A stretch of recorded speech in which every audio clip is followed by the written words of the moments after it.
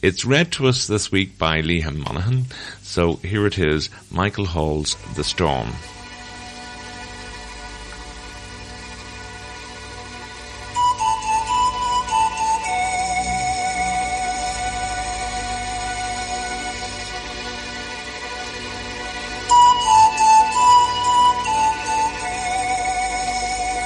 Black clouds gather across the skyline, building up their energy as they move towards the land.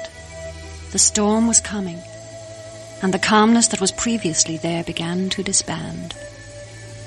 It had existed for millions of years, traveling around this planet, changing landscapes, molding them carefully, tearing them apart, putting the fear of God into every man, woman, and child's heart.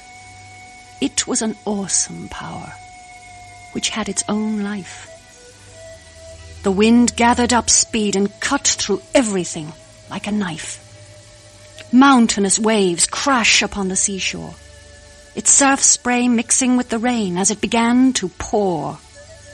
Telephone wires began to whine as it ripped bed sheets off a line. Moving now towards a town, the litter swirls round and round. Shopkeepers try in vain to stop it from smashing their window panes. A used car dealer runs for his life when the signpost out front lifts up and takes flight. It crosses over the land and into the cities, and just like the town it crucified, it shows no pity.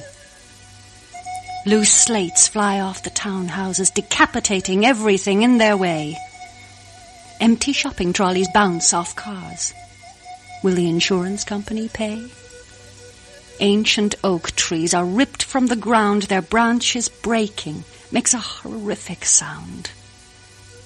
Darkness falls, and we cling to the bed covers and listen to it howl outside. Garden gates bang, windows rattle, and we pray for it to subside. But the primitive force listens to no man. It keeps on moving and destroys everything it can.